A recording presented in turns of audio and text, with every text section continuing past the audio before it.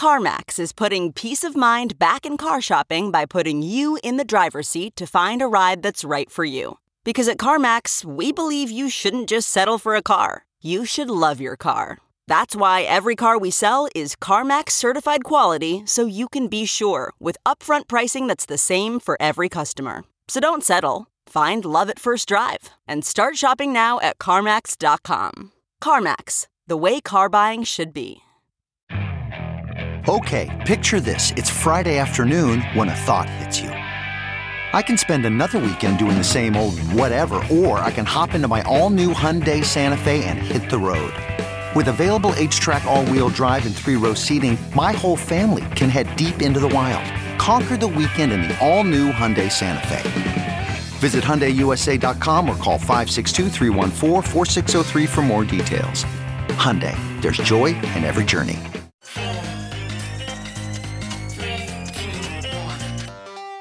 Welcome back to The Breakdown with me, NLW. It's a daily podcast on macro, Bitcoin, and the big picture power shifts remaking our world. This episode of The Breakdown was originally aired on the 9th of October, 2020. What's going on, guys? Today, I am so excited to share with you a conversation with Cathie Wood. Many of you will be familiar with Cathie, but for those who are not, she is the Chief Executive Officer and the Chief Investment Officer for ARK Invest. In a recent cover story, Forbes called Cathie Wood the newest superstar investor, saying that she had, quote, leveraged a zealous belief in innovation into a $29 billion in assets firm and a $250 million net worth. In case you need some more statistics, ARK's flagship $8.6 billion ARK Innovation Fund is up 75% in 2020 and has returned an annual average of 36% over the last 5 years, which is nearly triple that of the S&P 500. ARK is an asset management firm focused solely on innovation, investing in areas from genomics to cryptocurrency to autonomous vehicles. They're perhaps best known in the last couple years for their at times highly controversial and always high conviction bet on Tesla, but they were also one of the earliest, in fact, maybe the earliest Wall Street firm to offer Bitcoin as an investable asset. In this conversation, we talk about everything from specific domain theses to how ARK works differently to how Cathie sees the world changing in the year to come. So without any further ado, let's dive in. All right, we are back with Cathie Wood. Cathie, thank you so much for spending some time with us today. Oh, I'm happy to be here, Nathaniel. Thank you for inviting me.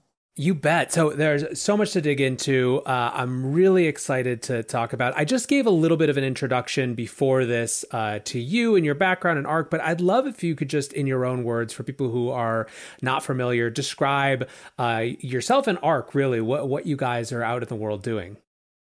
Right. Well, I founded ARK Invest in 2014 for two reasons. The first was to focus exclusively on disruptive innovation.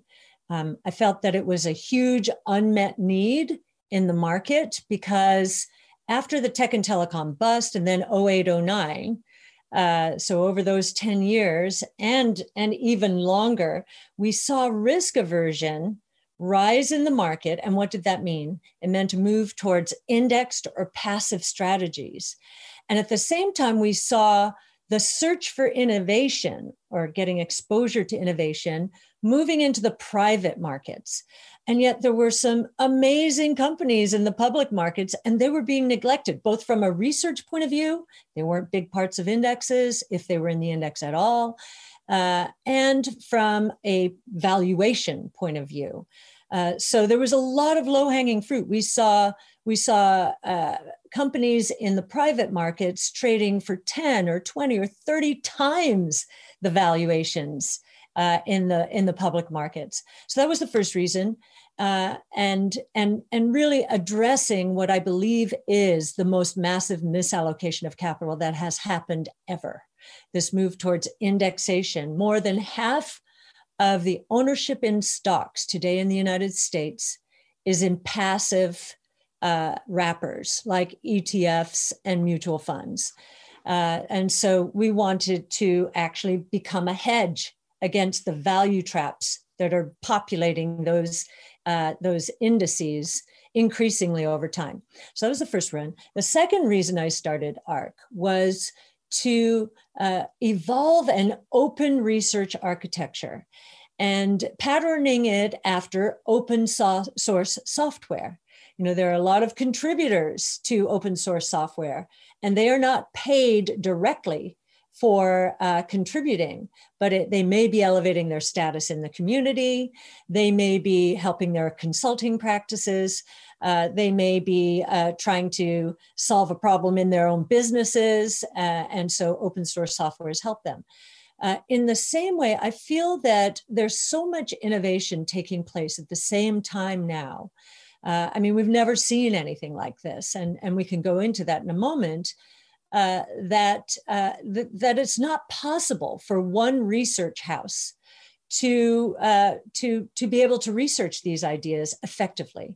And in fact, I think research departments in our business, the asset management business, are going to have to restructure entirely in order to understand how innovation is going to evolve in the world. So right now, most of the traditional asset management world is very siloed, very specialized, very short-term in its focus. What we have now are innovation platforms that are cutting across economic sectors. That's not how the world is set up in traditional asset management. And yet that is how it will have to be set up if companies want to capitalize on the exponential growth curves and trajectories that our 5 platforms and 14 different technologies are offering today. So there's so much to unpack there, and I want to get into all of it. I would love to talk more about the rise of passive and index investing, and that's something that it's amazing because it's such a frogs boiling in the pot type of scenario where everyone has been living through it, but it's still this vanguard of conversation in terms of understanding or trying to really understand the true implications of it. So that's something I definitely want to get into. But maybe let's start actually going back. I think one of the things that makes you guys such an interesting phenomenon really is that there was this 10-year period where Silicon Valley, maybe longer, but certainly at least a decade, where Silicon Valley got farther and farther away from public markets. And there's a lot of reasons for that. Just the influx of capital moving to the private sector was part of it. But net, what you had was this big information gap, this big space, almost a hostility to both sides looking at each other. And in a lot of ways, you guys kind of came in and were like, you blew apart the distinction in some ways between startups and tech, which is sitting over here, and just public markets, which, is now converging again. Is that, you must have felt a little bit like just kind of wandering off in the wilderness for a while though there. Yes. So I funded the firm for 3 years by myself. And I obviously thought that we were going to take off a lot sooner than we actually did. And part of the problem that evolved was our first wrapper was the ETF.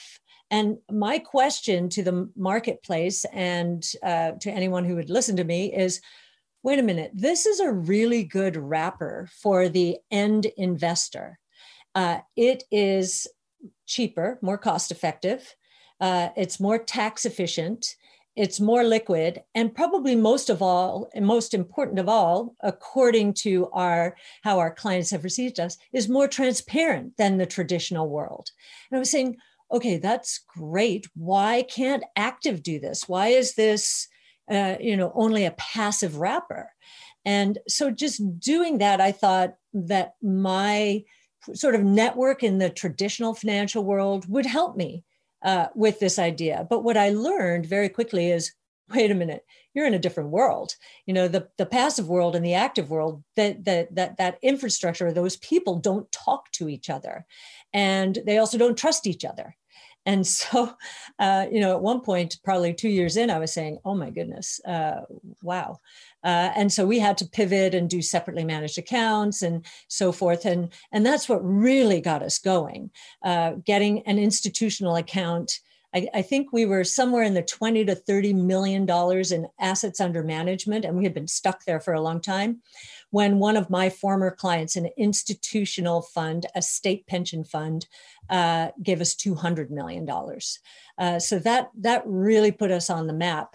I don't think we would have survived if that had not happened. And it happened, there was a lot of serendipity involved, if I can say so.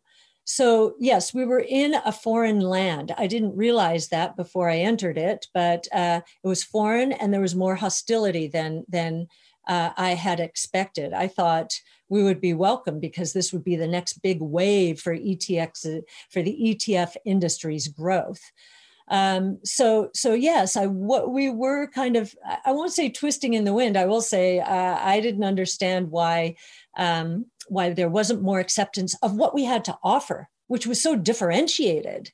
And as it turns out, after that drought, and after we got our first few separately managed accounts, in 2017, the combination of bringing in distribution, so we struck agreements with two companies. They became they have minority interests in ARC, and they became our distributors both here and in Asia Pac.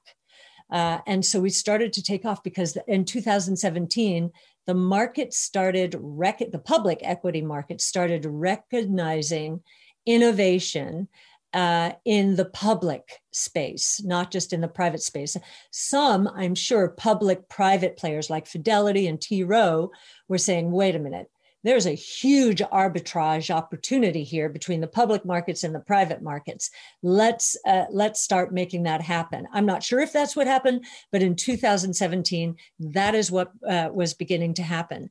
And then since then, I think many portfolio managers or advisors realize that the world is shifting around them, or the ground is shifting underneath them, and they don't have enough exposure to it. They're seeing it in their lives, their children's lives, their grandchildren's lives, and they don't have enough exposure. And so we are, again, solving an unmet need out there, because a lot of our companies either are not in indexes or they're very small positions relative to ours. I mean, Tesla is the poster child there. It's shocking. That at 400 billion-ish in market cap, it's still not in an index. It's kind of crazy. It's nuts.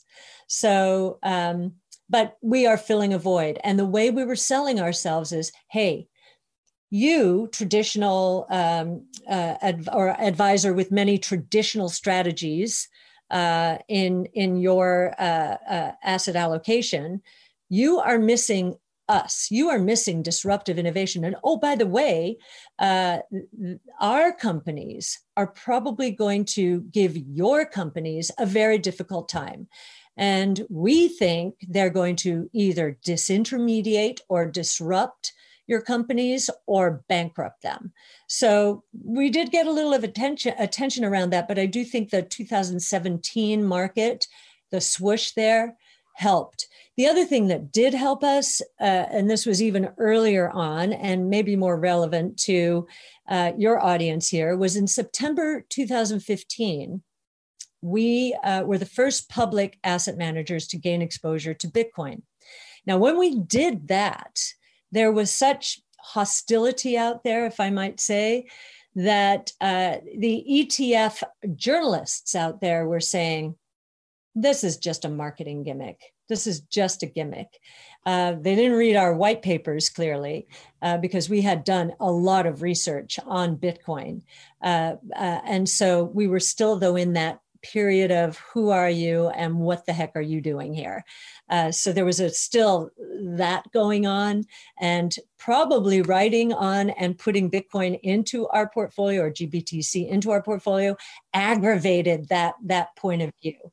So 2017, we had some breakthroughs. And now I think most people understand they must have exposure to innovation, because if they don't, they're not doing justice to their clients. Well, innovation is one of these things that people have a tendency to ignore it for as long as humanly possible. And usually that's at least a little bit too long, right? If you're coming from, especially if you're a market incumbent. And it sounds to me, just like watching kind of your trajectory, that you actually were trying to do almost like three innovative things all at the same time. You were trying to invest in a different type of asset with a different type of process, with a different type of structure, which is like all of these things made a ton of sense. And frankly, how are you going to invest in innovation without thinking about whether the structure of researching, learning, making those decisions, and then implementing in the market also needs to go through a process of innovation? However, I can see how you come to market and all of a sudden people are like, wait, what, but I think it's, you? Yeah. Who are you? No, it's really fascinating. So I guess I'm interested in, was another challenge for you that you kind of referenced this at the beginning, but part of the difficulty is that these categories often get changed in the process of being innovated, right? So things don't fit comfortably in, even just the lexicon that we still use, the idea that tech has performed well this year, but other categories want or haven't. It's like, well, that's sort of true, the broadest brushstrokes kind of way. But what do we mean when we say tech? Where do we draw those lines? Well, we believe that tech is permeating every sector, including industrial, utilities, every sector. And that analysts who are not comfortable, and you find this especially in healthcare, analysts who are not comfortable with technology because it's either moving too fast or there's a lot of, there are a lot of dislocations. And because the cadence of their own industry is so slow and regulators often get involved, you find a lot of dismissal. I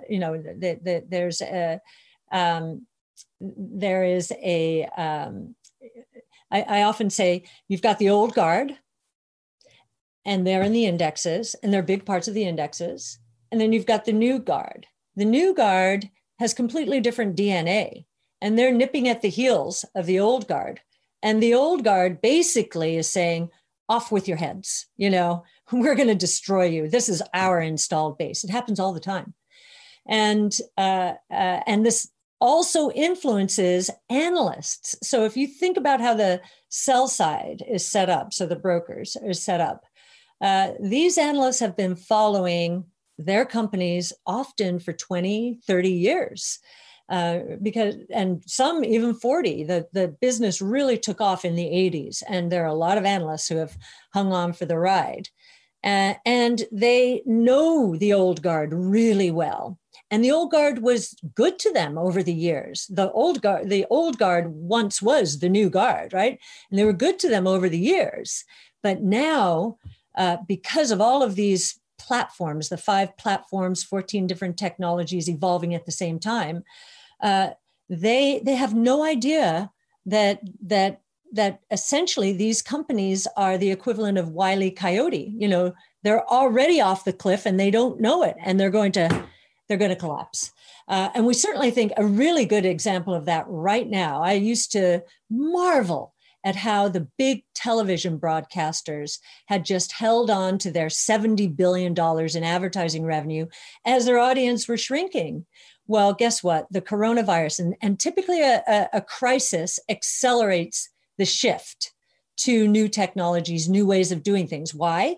Because consumers and businesses both are scared and they're willing to change the way they do things.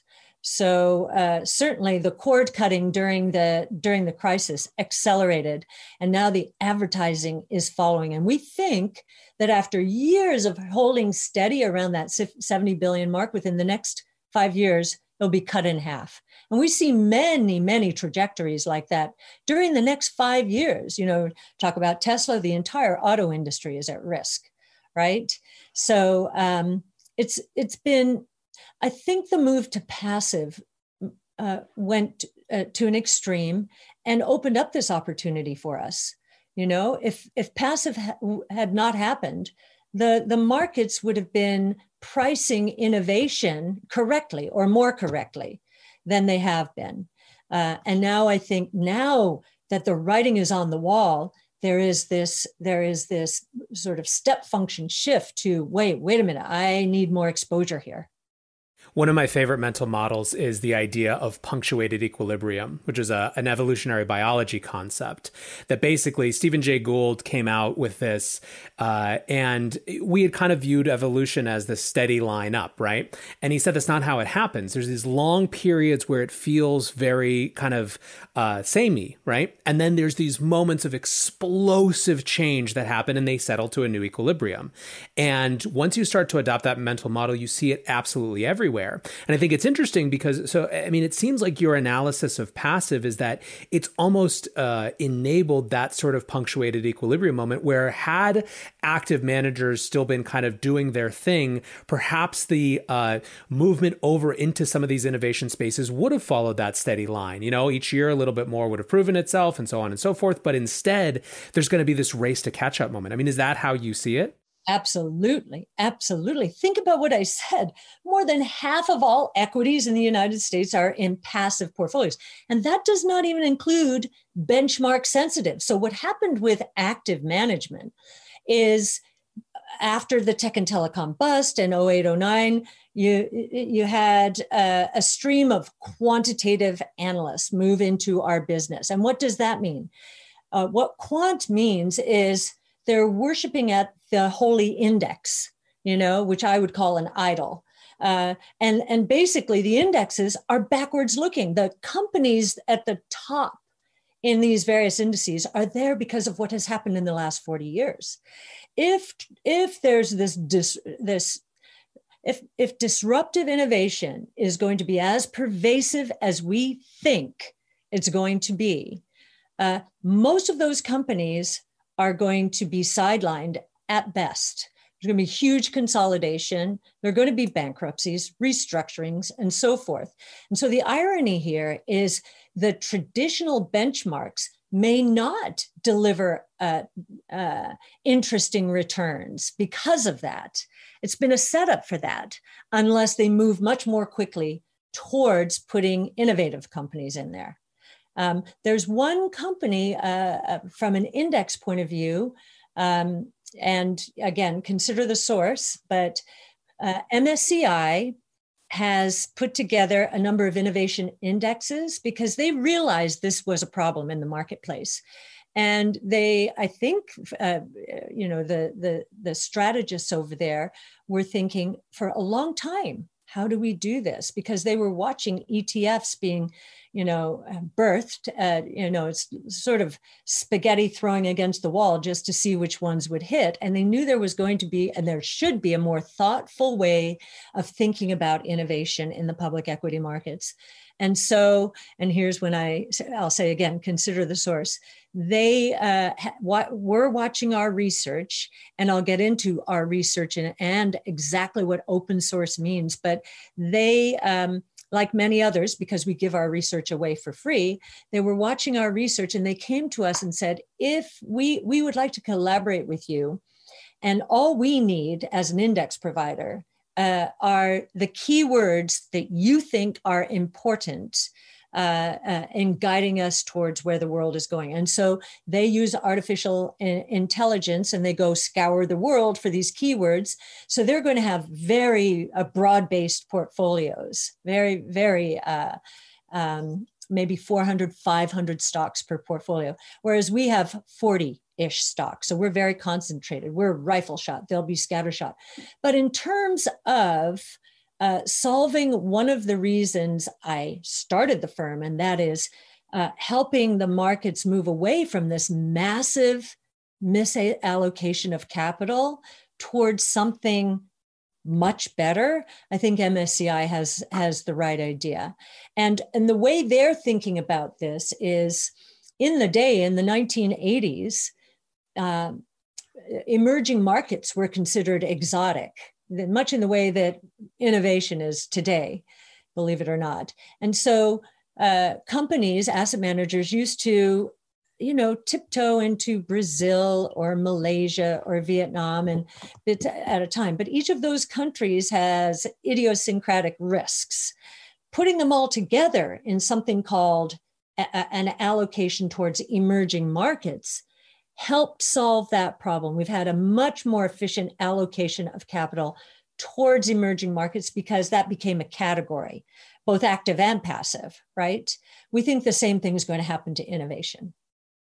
Going back to, I guess, the state of affairs as it is now, do you worry that so much of the wealth in this country and the world is wrapped up in these passive vehicles? I don't worry. I think it's a great opportunity for active managers. There are two forces that are going to be very helpful, I think, to equities going forward. One is the shift from passive. We think the pendulum has swung way too far.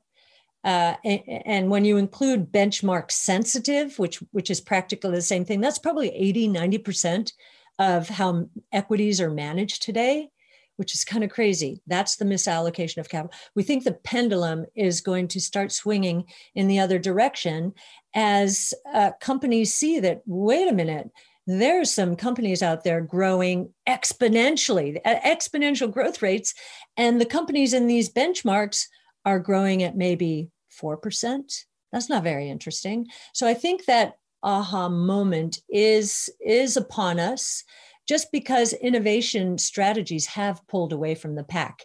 And there's nothing like success to garner the attention of the traditional world. So that's the first force. The second force that I think is the pendulum has swung in one direction for 40 years, and that is fixed income. I believe that fixed income, which is still seeing, believe it or not, massive inflows as equities are experiencing outflows. If you look at ETFs and mutual funds, we think that pendulum will swing as well as we move out of harm's way. And as these innovation platforms with their very strong growth characteristics, I'm talking about 25, 30, 45, 50% growth rates, their base is going to grow large enough that they are going to make a big difference in GDP growth as these other companies are being disrupted. So as that becomes obvious, we think interest rates will start rising and that there will be a shift away from fixed income back into equities. Now, a lot of people, when they hear that, they think that's kind of crazy. Look at what's happened to the equity market since 2009, and even since the bottom of the coronavirus. Look at how equities have done, and they've done very well. But we think that now we're going into a different phase where the market is going to be more discerning, is going to look for more growth, which is scarce in the world that we're analyzing, at least. And I think equities, again, more risk-taking, is going to see the beneficiary of the move from passive to active and from fixed income to equities. That's a very optimistic scenario, I think, in a way that's great to hear, because there's so much doom and gloom, I think, about these forces being off the rails. And you're basically making an argument, or a market-based argument, for a shift back, that once these things start proving themselves, you open up the doors, that becomes kind of self-correcting, which I think would be wonderful. So I wanted to dig into maybe more of some of the specific theses, but I think there would be a good time before we do that to talk about that kind of difference that you guys have in terms of how you research, how you design the firm. Everything from who you hire to how you do research to how you make it available is different. So let's talk a little bit about that. Sure. So we're focused on first principles based research. Now, many people say, yeah, so are we. But if you look at the traditional asset management world, it's very bottom up in its focus, company by company and so forth. And in fact, for a long time, macro or big picture thinking was out of style. Consultants didn't want to hear about it and so forth. Interestingly, though, it's that having a perspective that is top down as a starting point is extremely important in the world we are now entering. And so what does first principles research mean? And this is not being done in the traditional asset management world, insofar as we can see it. And I've been around a long time. So first principles research is first and foremost, not using an index as a screen for stock selection. It is using our research as the screen.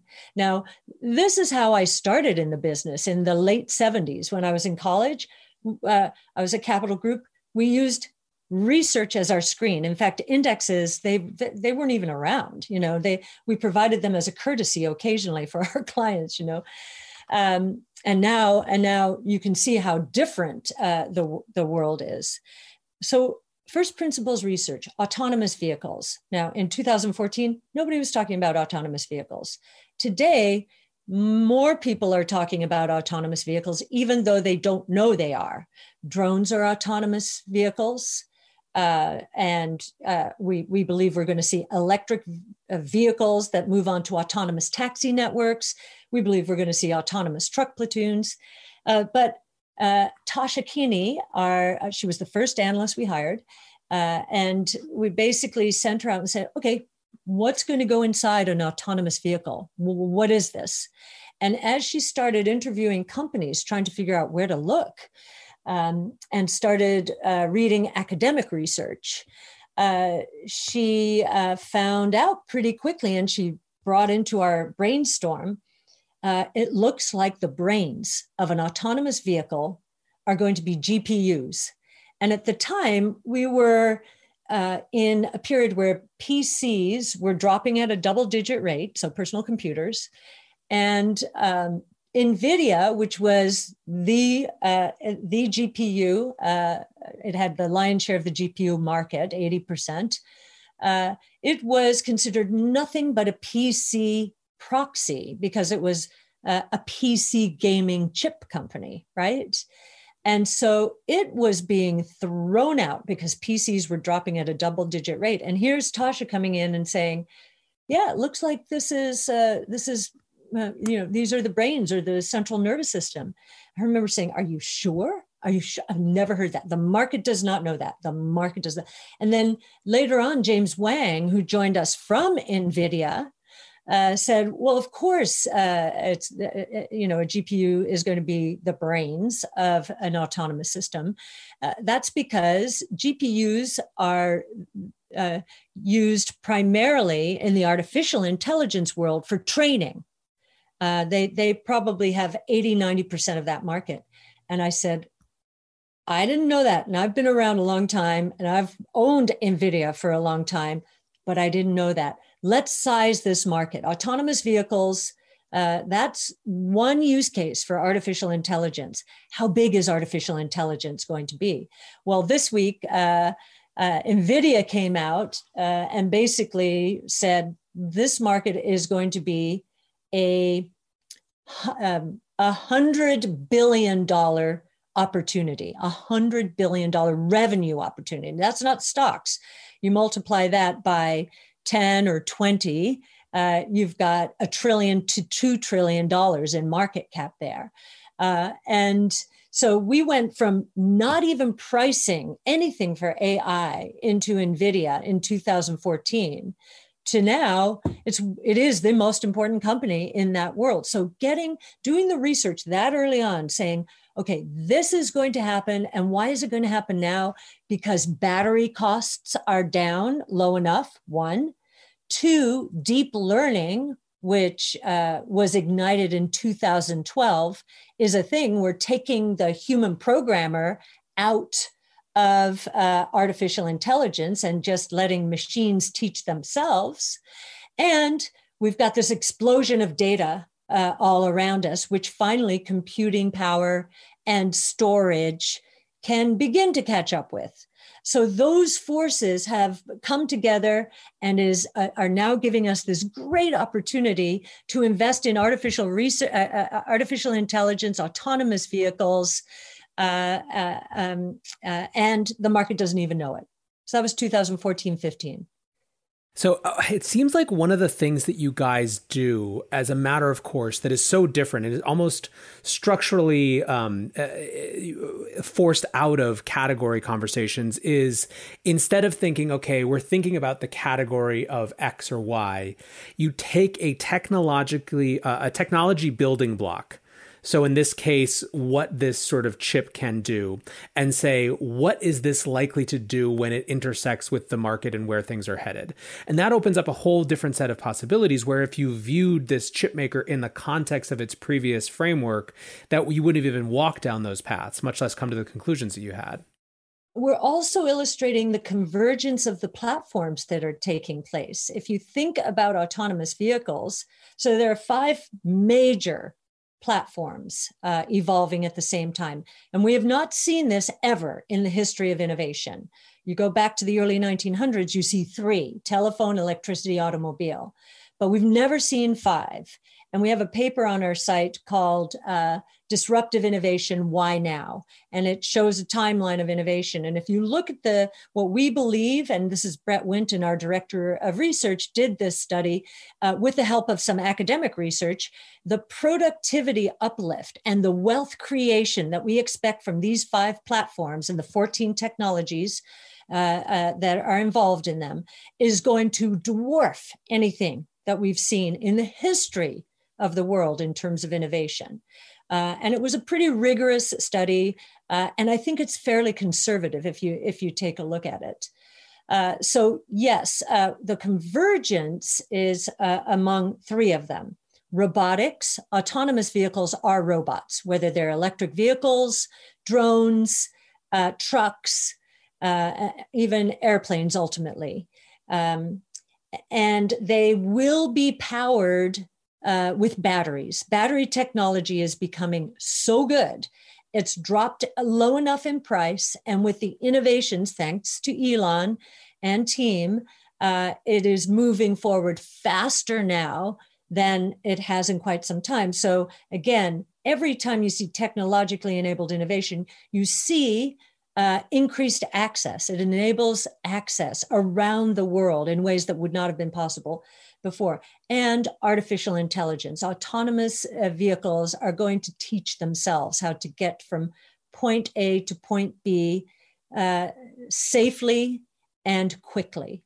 So research departments are not set up this way. In fact, what you see in research departments, or what you would see is, and you probably do see when it comes to Tesla, is Tesla, you have auto manufacturers, auto analysts following them, right? Absolutely the wrong analysts. You need robotics analysts, you need energy storage analysts, you need artificial intelligence analysts, you need software as a service analysts, over-the-air software updates. You need all of those. The auto analysts are not equipped to analyze Tesla. And yet, I don't know this for sure, but my guess is they are fighting to keep control of Tesla. You know, it's a big stock, it's a big market cap now. They can't pull the trigger and put a buy on it, but they want to cover it. But they can't cover it. And they're very good at what they do. It's just that Tesla and EVs, autonomous EVs, are not what they do. So you see the disconnect in the market and why the inefficiencies in terms of valuations are so large. It's because of that dynamic. This is a perfect segue into Tesla, which certainly is one of the things that you guys are absolutely best known for, both good and bad, if you could go back far enough, right, in terms of where people's perception was. But this is something you've had high conviction of for a long time. And it seems to me that part of that core conviction that has been durable throughout is this breaking it out of the auto category and looking at it as a technology convergence category. And also being, I think, sophisticated enough to separate this is tech, so it should have a premium type of thinking, which is kind of replete in certain analyst circles, from actually understanding the underlying. But I guess let's maybe ask it as a question. Where did this conviction start to come from? What has reinforced it over time? So you asked, and I did not answer completely, the analyst question, how we put our research out there. So our analysts they have domain expertise for the most part in the new world, one foot in the new world. Why? Because they've just been educated in CRISPR gene editing and have experimented with it themselves, or they've worked in the industry. I mentioned James Wang coming from NVIDIA. Well, NVIDIA is the AI chip company. James already had a wide network in that space. It has grown even wider because of how we do our research. First principles is, okay, what is an autonomous vehicle? That Tasha, Sam Corris, who follows battery technology and robotics, Tasha, and James Wang, who follows artificial intelligence. The three of them work on that model together. So think about that. Very collaborative, no turf fights. In fact, we're all trying to seek the truth. That's our mission. We are also trying to engage with the communities we are researching. We want to become a part of those communities. And in many ways, we have become a part because we are willing to give our research away. We are, I often call ARC one of the first sharing economy companies in the asset management space when it comes to research. We are giving our research away. We are putting our Tesla model up on GitHub. We just put our Square model up on GitHub. Whenever we feel there's a glaring inefficiency in the way that a company is being analyzed, we are going to put it on our models on GitHub, just so other analysts and other people just interested in the space can experiment with them and scenario test them. We leave the variables open so others can battle test our assumptions. And so we have become a part of those communities, and we're getting information. This is very important from a compliance point of view. This is the information we're getting is not material, non-public information. It is simply trying to understand how the world's evolving generally. And those who are doing the innovating have a really good idea of how it's evolving. What we have to offer for them is we are trying to size the markets they're going after. We're trying to figure out where the unit economics are going to be, where's the profit margin in this particular space going to land, and which parts of this space will be commoditized. So in the case of Tesla, we think battery cells are commoditized. But we do not think that about battery pack systems, which is what Tesla does and what Tesla is going to build into the floor of its cars. Talk about vertical integration. So we are helping those innovators say, hey, this is how we're thinking about the world. Where could we be wrong? Well, they want to understand where their world is going from a financial point of view as much as we do. And so they want to help us do our work. And so it's a win-win situation. And as you can see, it's transparent. We're tweeting with these researchers, or about them, or with them, and we're on this journey together. And we want our clients, to the extent they want to be on the journey, in terms of in the weeds and understanding why we're doing what we're doing, we're happy to have them join us. Enough so that we post our trades at the end of every day. And we get, I can't believe how popular that has become.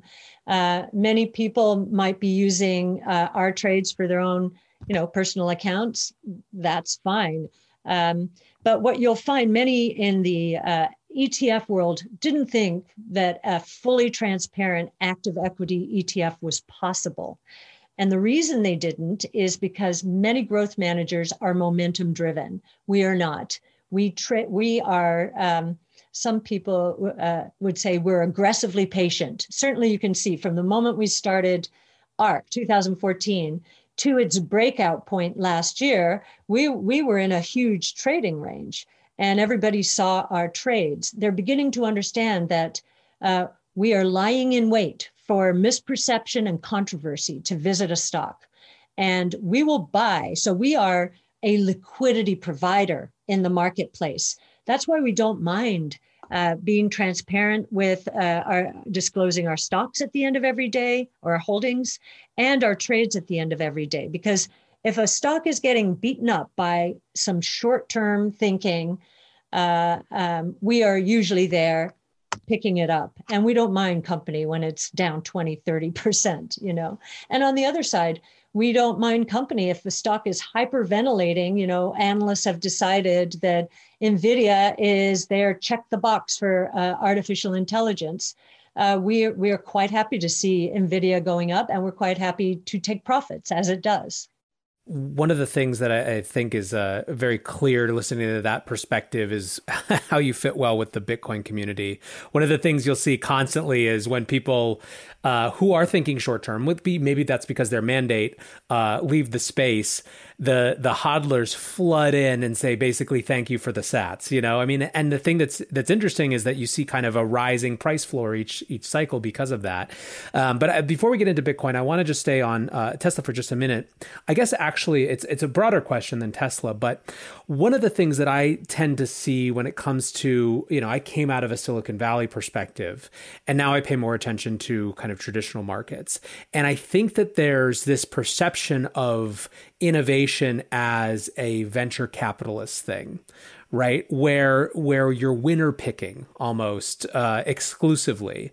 And so I guess, you know, how does your research process differentiate you from the work of, say, a late stage venture capitalist who maybe is starting from a similar macro place as you, but isn't thinking in terms of day-to-day trades?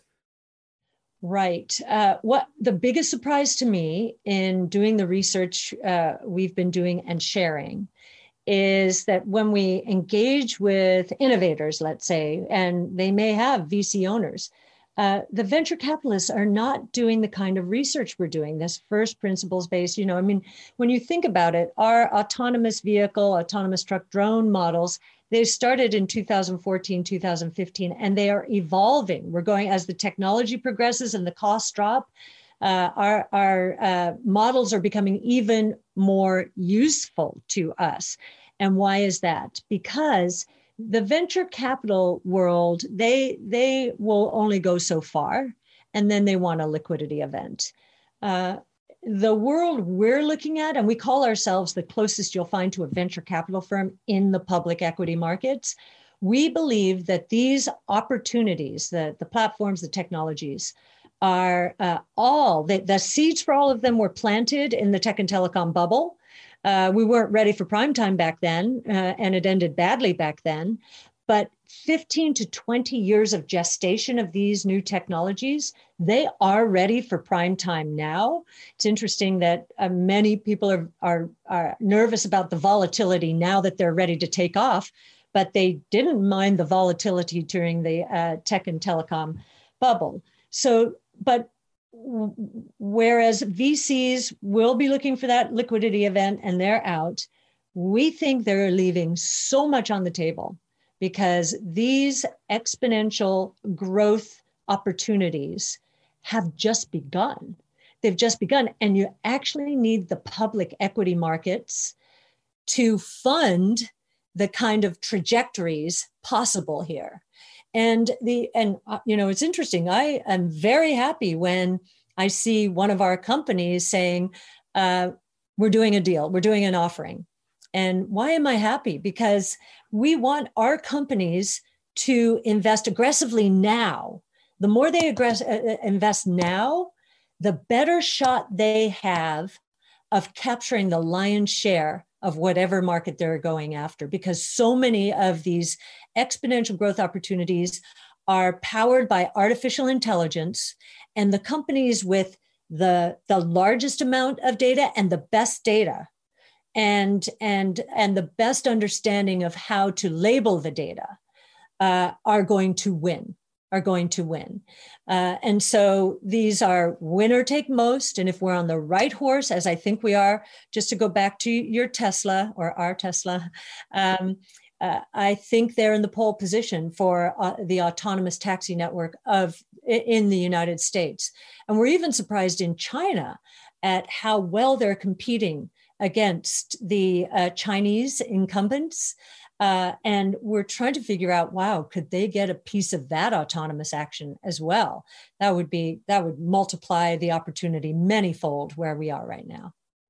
I actually want to come back to the geopolitics of innovation. I think it's a really interesting question for you. But one more kind of piece that connects to what we were just discussing.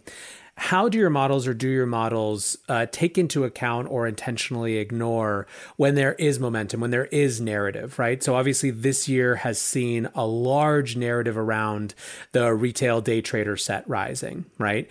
Is that something that you guys kind of just, it's too short for your time scale, or is it something that, doesn't really change your long-term conviction, but you're still going to pay attention to? Right. So our investment time horizon is 5 years. And the minimum hurdle rate of return for any stock to get into our portfolio is a compound annual return of 15%. So that's a doubling over 5 years. That's our minimum hurdle. So when we see short-term trading, if you watch our trading, you'll see we are, as I said before, a liquidity provider. We'll be very opportunistic around it. And just to give you an idea of how productive that can be, if you look at just Tesla, let's just take Tesla in 2018, which was a down year for the market. Take away Tesla's performance, which actually was up for the year, but take that away and just look at the contribution to return that our trading accounted for. In 2018, it was 175 basis points in a down market. And I believe in 2019, it was roughly 200 basis points, right? So in a market where many think as we're seeing from the S&P 500, we're up 5-6% for the year in the S&P 500. If you can get one stock like a Tesla, and we do this for all of our stocks, to deliver 175 to 200 basis points just because of wild trading, that's nice alpha generation, right? If alpha is a portfolio that does not trade around opportunities compared to one that does trade around opportunities. So we use the volatility to our advantage, but it's not going to change our our point of view about where this company is going. One of the exercises we do every Monday during stock meetings. Okay, which of our stocks has dropped below a 15% compound annual return expectation for the next 5 years? And those are we will take profits from those stocks because we have a lot of ideas trying to get into these portfolios. Makes sense. So I want to shift because I know there are a lot of people who will be chomping at the bit for this. So let's talk Bitcoin for a minute and the disruption of financial services writ large, maybe. So first, I guess, let's talk about when you started to get interested in Bitcoin and how it evolved for you guys as a firm. So Brett Winton and I have worked together for more than a dozen years. Brett was at AllianceBernstein when I was there as well. And I remember Brett coming into one of our brainstorm meetings. We have a brainstorm. We had one there every Friday, as we do still. And I remember he was talking about this crazy thing called Bitcoin. And we were just trying to get our, so that would have been probably, I'm going to say that was 2011. And, it was interesting, but it was so esoteric at that time. When we started the firm, we did not break out blockchain technology as one of the 5 platforms. Today, the 5 platforms are DNA sequencing, robotics, energy storage, artificial intelligence, and blockchain technology. But we didn't break it out then. We simply included it in what we used to call next generation internet. And we've broken that out into artificial intelligence and blockchain technology because we think both of them are going to be so profound. Now, I remember, so Chris Burniske did our original research on Bitcoin, and he'll tell you, he's now one of the partners at Placeholder. He'll tell you he was following next generation internet and was given this task, and he just fell down that rabbit hole and didn't want to cover anything else anymore, period. He knew. And I brought Art Laffer.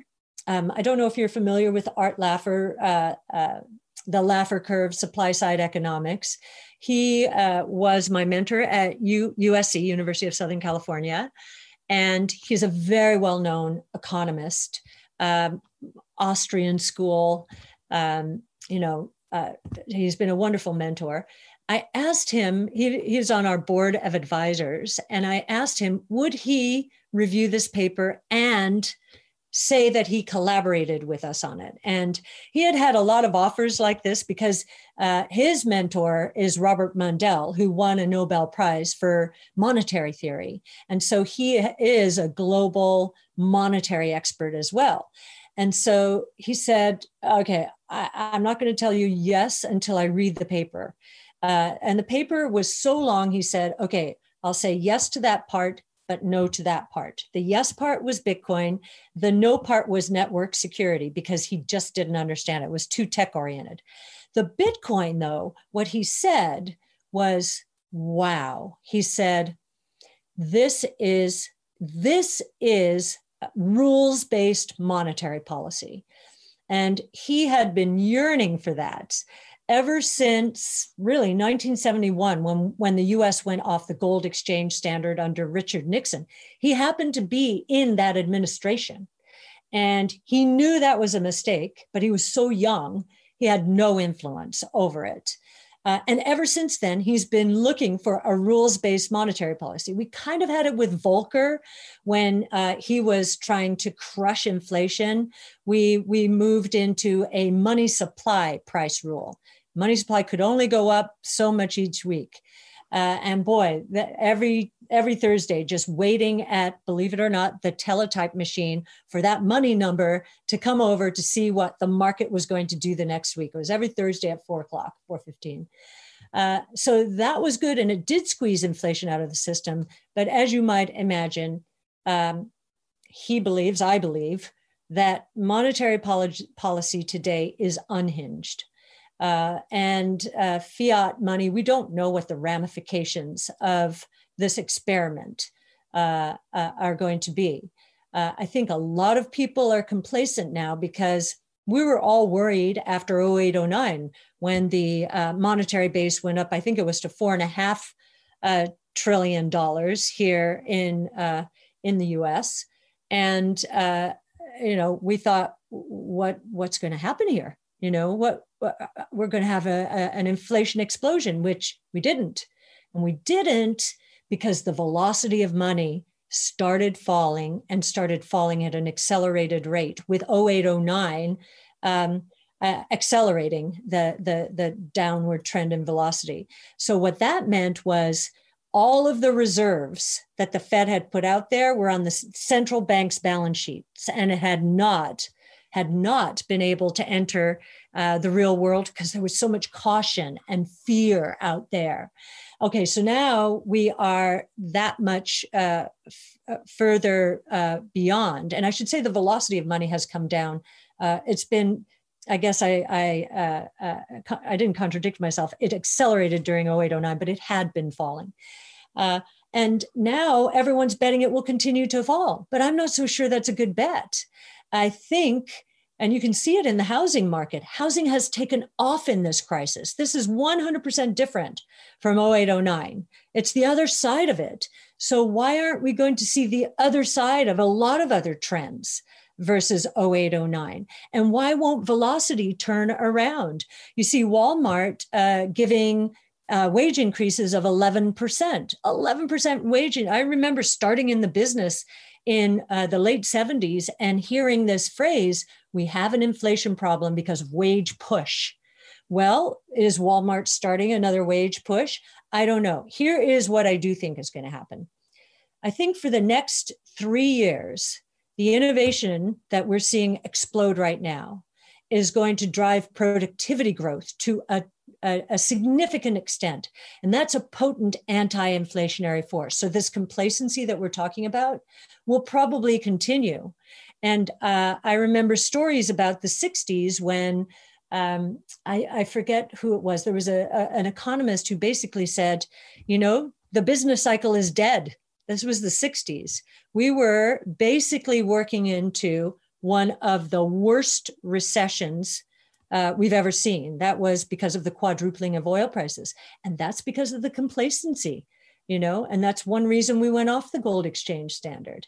So I think after all these years with inflation not taking root, we're probably got another few years thanks to productivity growth. But if we get velocity turning around to any great extent, then what you see as kindling on the bank's balance sheet right now, that is going to turn into a fire. It'll be loan growth and it will be inflation. So for those of your listeners who own Bitcoin as an insurance policy, we think that's a really good bet. So much there. I think speaking of punctuated equilibrium models, right, too, it's the same thing. It's not a problem until you realize it is, and usually it's too late, and that contributes to the whole rapid sort of catch up, I guess, for people who are interested in what you guys are looking at, either, so you tend, it seems from what we've been talking about before, to not just say, okay, here's an asset, or here's a stock and we're interested in it. What's the set of things around Bitcoin, around this ecosystem that you're paying attention to? And it can be also, we can expand it to financial services kind of more broadly too. Well, now Yacine El-Mandra is our analyst, handpicked by Chris Burniske, and he's doing an amazing job. Super sharp. Running with the ball here. We've just published Yacine's authorship, 2 papers, one of them with Coinmetrics. And so you can read all about it there. Those are on our website. One of them, the one with Coinmetrics, is really trying to help institutions understand, are we ready for prime time in terms of institutional involvement in the space? So many people ask, are institutions ready for Bitcoin? We did the opposite. Is Bitcoin ready for institutions? And Yacine did a terrific job at framing, the liquidity profile of Bitcoin in the market. I mean, you can look at it. I mean, the summary is, it's trading like one of the large FANG stocks right now. So sure, institutions can get involved, but, they'll have to move in slowly and then scale with it as time moves on. So that's that one. The first one was, the use cases and the insurance policy. I think confiscation of wealth in emerging markets, that's a risk everyone understands, Venezuela, Zimbabwe, and so forth. But I think, even with our own election here, or if you looked in the Middle East when MBS basically confiscated his own cousin's wealth, I bet a few of them wished they had, some Bitcoin and the private key, memorized. So I think more and more people are thinking, okay, we do need an insurance policy. And so what Yacine did in that paper is said, okay, if 5% of all of the people in the world with more than $1 million in net worth, I think that's roughly it, were to take out an insurance policy and try assuming that there's a 5% chance their wealth will be confiscated. If they put 5%, that would be $1 trillion opportunity for Bitcoin just there today, present valuing it to today. We also took a look at demonetization. So again, that can happen in a number of ways. It can happen because of hyperinflation and, currencies becoming worthless as corrupt regimes, basically lose control. And so I think that opportunity, he characterized it using monetary measures from emerging markets or markets other than the developed world. That was another $1 trillion opportunity. And I'm blanking on the third one, but those 2 use cases alone, $2 trillion, We're starting from, and that's present valuing them, right? This is going to scale with time from 200-ish billion right now for Bitcoin. Those two alone, we think, are going to be the most important use cases. Now, one of the refinements of our thinking about Bitcoin is the first paper we wrote, Chris wrote in collaboration with Art Laffer, basically was titled something like, could Bitcoin serve as the three roles of money? So means of exchange, store of value, unit of account. And I think we've morphed our view a bit, and out of recognition that the means of exchange role for Bitcoin is really on its network, on the Bitcoin blockchain, on the base layer, is for very high value transfers, right? Anything small, like a cup of coffee or a pizza or however you, no, too expensive, takes too long. It's not set up for that. Lightning Network is making progress. That's interesting.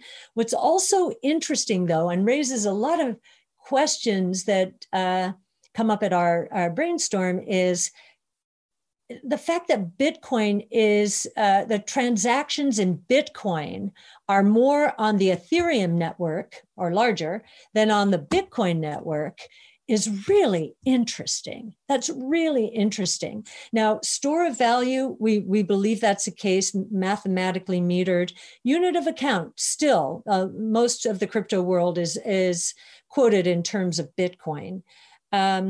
But means of exchange, what does this mean that more is trading? Is it truly that Bitcoin is the reserve currency? We do believe it is.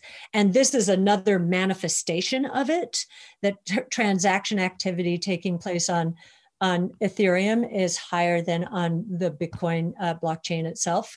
And does this mean that the velocity of Ethereum or of Ether is going to speed up if Bitcoin is fulfilling some of the transaction roles? Maybe.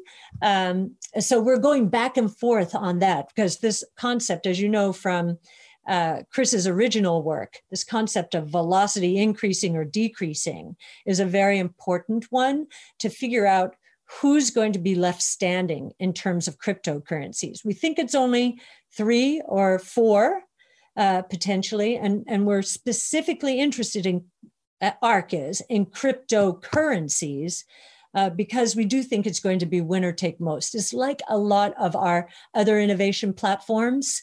The most secure network, or the most robust network, the first one there gets the lion's share of the market. But there has been this refinement of our thinking in terms of means of exchange. Super interesting. We could dig so much deeper into that, but I'll make sure to share in the show notes the papers that you referenced, just so if people haven't had a chance to look at them yet, they can. I want to be respectful of your time. I could talk to you for hours, but I want to kind of round out with maybe zooming back out at the highest level.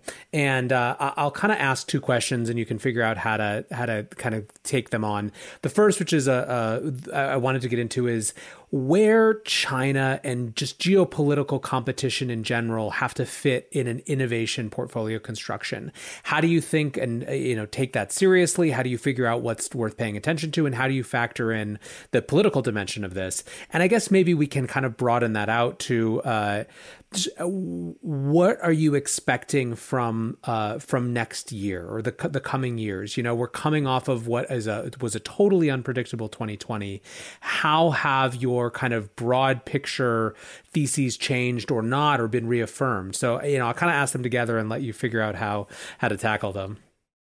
So China, we pay a lot of attention to China.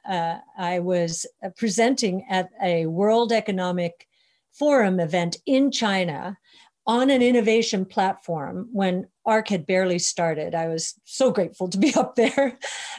And up there with me was China's Minister of Innovation. And I think it was also Malaysia's Minister of Innovation. China's taking innovation very seriously. and they want to dominate. And personally, I think that's great. I think that's great because there's nothing like competition to stir animal spirits here in this country. That's our DNA. And so I don't look at it as a bad thing. I do wonder, we were looking just this week at the autonomous taxi platform in China. China's really trying to catapult that forward. Now, we just had an analyst join us. He's our Asian innovation analyst. And he's from Shenzhen, and he's able to translate some of the papers out there that, we would never have translated. We probably couldn't even find them. And he found that 11 ministries in China are working on this autonomous taxi network. Now, when I hear that, I say, okay, they're going to get all caught up in their knitting, bureaucracy, competition, power plays, and so forth. If I'm wrong, it will be because Xi Jinping himself says, no, we're doing this and we're going to be number one, and off with your heads, you're in the way. Command and control. So if I had any pause about China's ability to catapult itself into number one on innovation, it would be these ministries and the kind of tension there is between the Chinese provinces and the national government. So we'll see what happens. That's the pause I have. I think on chip technology, I was in China when SMIC went public, and that was going to be their China. So this was maybe 10, 15 years ago, and this was going to be their marquee play. Well, it didn't work. So there's something about the DNA in the United States when it comes to semiconductors that gets us over the hurdles, but has not helped them get over the hurdles. And I'm really surprised about that because I think they've even imported talent from Taiwan Semiconductor, which is the most advanced out there. That said, when it comes to artificial intelligence, because the country is so surveillance oriented and because their population does not expect any privacy at all, they can do more of what they want in terms of AI than we can, and even more so relative to Europe, given all the privacy concerns, legislation, politics, and so forth. So their population, 1.4 billion, is going to produce enough data to be very meaningful for artificial intelligence, which is determined by the most data and the highest quality data. No one will have better data on China than China will. And we're seeing their chip companies starting to move up the league tables, especially those focused on AI chips. So again, we want to make sure we're looking behind our shoulder and not dismissing the possibility. This is not another Japan, we think. I remember in Japan, everyone thought in 1989, Japan would rule the world, and it has not. And they were able to get so far, but then something stopped them. And that's why I mentioned those 11 ministries and the tension between the provinces and the national. In terms of the way our government is treating technology and China, I actually think that in hindsight, when history is written, that we will look at this as a very important moment for leveling the playing field. And so we are seeing some success. I think one of the reasons Tesla was allowed in without any local partner is because the pressure our government was putting on it. So I don't think China wants to blow it this time. I think, they're going to try and find a way to continue to push. But we don't, just the way we're dancing around each other, we're both going to be, are going to be advocating for our own countries. It's going to be no more from the US, China, come on in, World Trade Organization. We're going to give you most favored nation, and that's done. That's done. And the playing field will be more level. As far as 2021, well, we obviously are looking at the election like everyone here is. And on a purely economic, just from an economic point of view, it is clear that there's black and white, or maybe I shouldn't say it anything like that. There's these two administrations will be very different. A Trump administration, we know what they'll do. They'll continue to cut taxes, meaning probably a flatter tax for individuals, a capital gains tax cut, more corporate tax reform, estate tax reform, and more deregulation. That we know. That is extremely capital friendly. That is why innovation stocks, I believe, have taken off. Remember I said 2017 was the beginning. I believe that was because of corporate tax reform. What that does is it improves our terms of trade. Our dollar goes up. Capital seeks to come into the United States. We are a friendly place for capital. I'm not saying that for crypto because we've been unfriendly with our chaotic regulatory regime. And I realize that some funds in the rest of the world will not allow US investors in. So not perfect, but certainly in the crypto world, but much better than otherwise would have been the case. A Biden administration has been very clear. It will increase marginal tax rates, especially at the high end. It will increase corporate tax rates, and it will probably increase capital gains tax rates, and it will re-regulate. So to have said that since 2017, that's what's really helped innovation here in the United States, I have to be honest on the other side, that will hurt innovation in this country. However, I do believe the 5 platforms, 14 technologies around which we have centered our research, they are all ready for prime time. They've been germinating for the past 15, 20 years. They are unstoppable now, and we will see exponential growth. What will happen is these platforms in the United States will not serve as much as a launching pad or launching pads for more innovation. I think innovation will move to other countries. We know, we've seen it. You look at drone regulation, for example. The reason our FAA has finally gotten off its duff and is moving a little more quickly to allow drone manufacturers to test in this country, and they're beginning to play ball with them, is because Australia, Hong Kong, China's way ahead of us on drones. The UK, India, many other countries are vying for our innovators to come and innovate where they are. Better regulatory, better pay, better tax incentives, and so forth. And so I believe that future innovation will be in harm's way.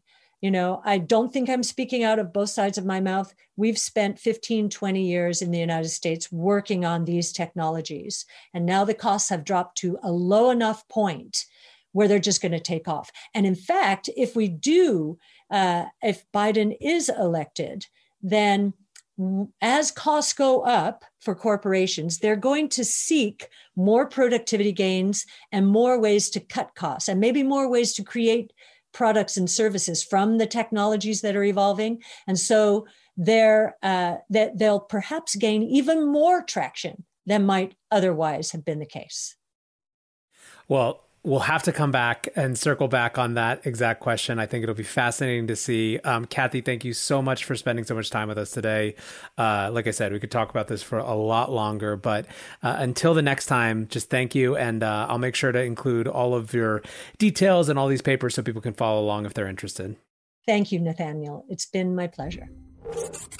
It's wild to me, reflecting on that conversation, just how under-indexed innovation is as an investment strategy for so many firms.